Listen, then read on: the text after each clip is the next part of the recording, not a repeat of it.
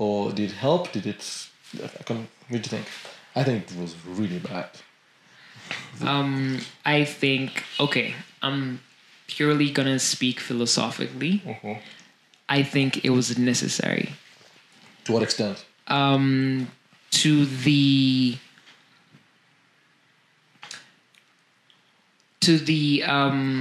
although it was more of to our peril and, as you said, to our mental health, it was like, shit, things are going to hell. This is the Armageddon. Like, the world is ending. Like, at least those mental states pushed those, and Bill Gates, all those conspiracy theories, they pushed us to thinking that, okay, cool, now we're actually getting into a new world order and a huge change is coming, and all these thoughts came about, right? Yeah. But they were perpetuated by already unhealthy states of mind. Yeah. By this I mean,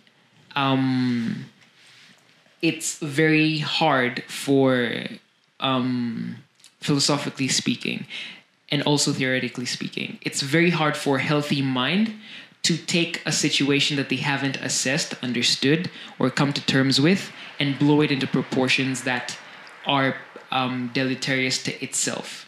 Okay. So by this I mean, if you were going through something, and in an ideal situation, you were healthy enough, you would assess it first.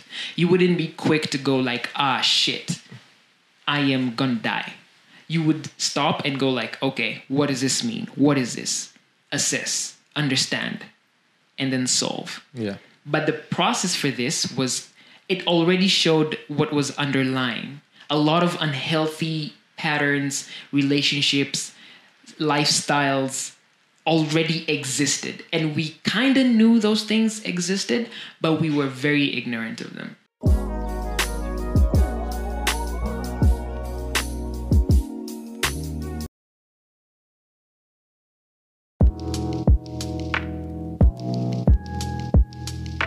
Felt like I needed to give this disclaimer. This podcast is random as fuck.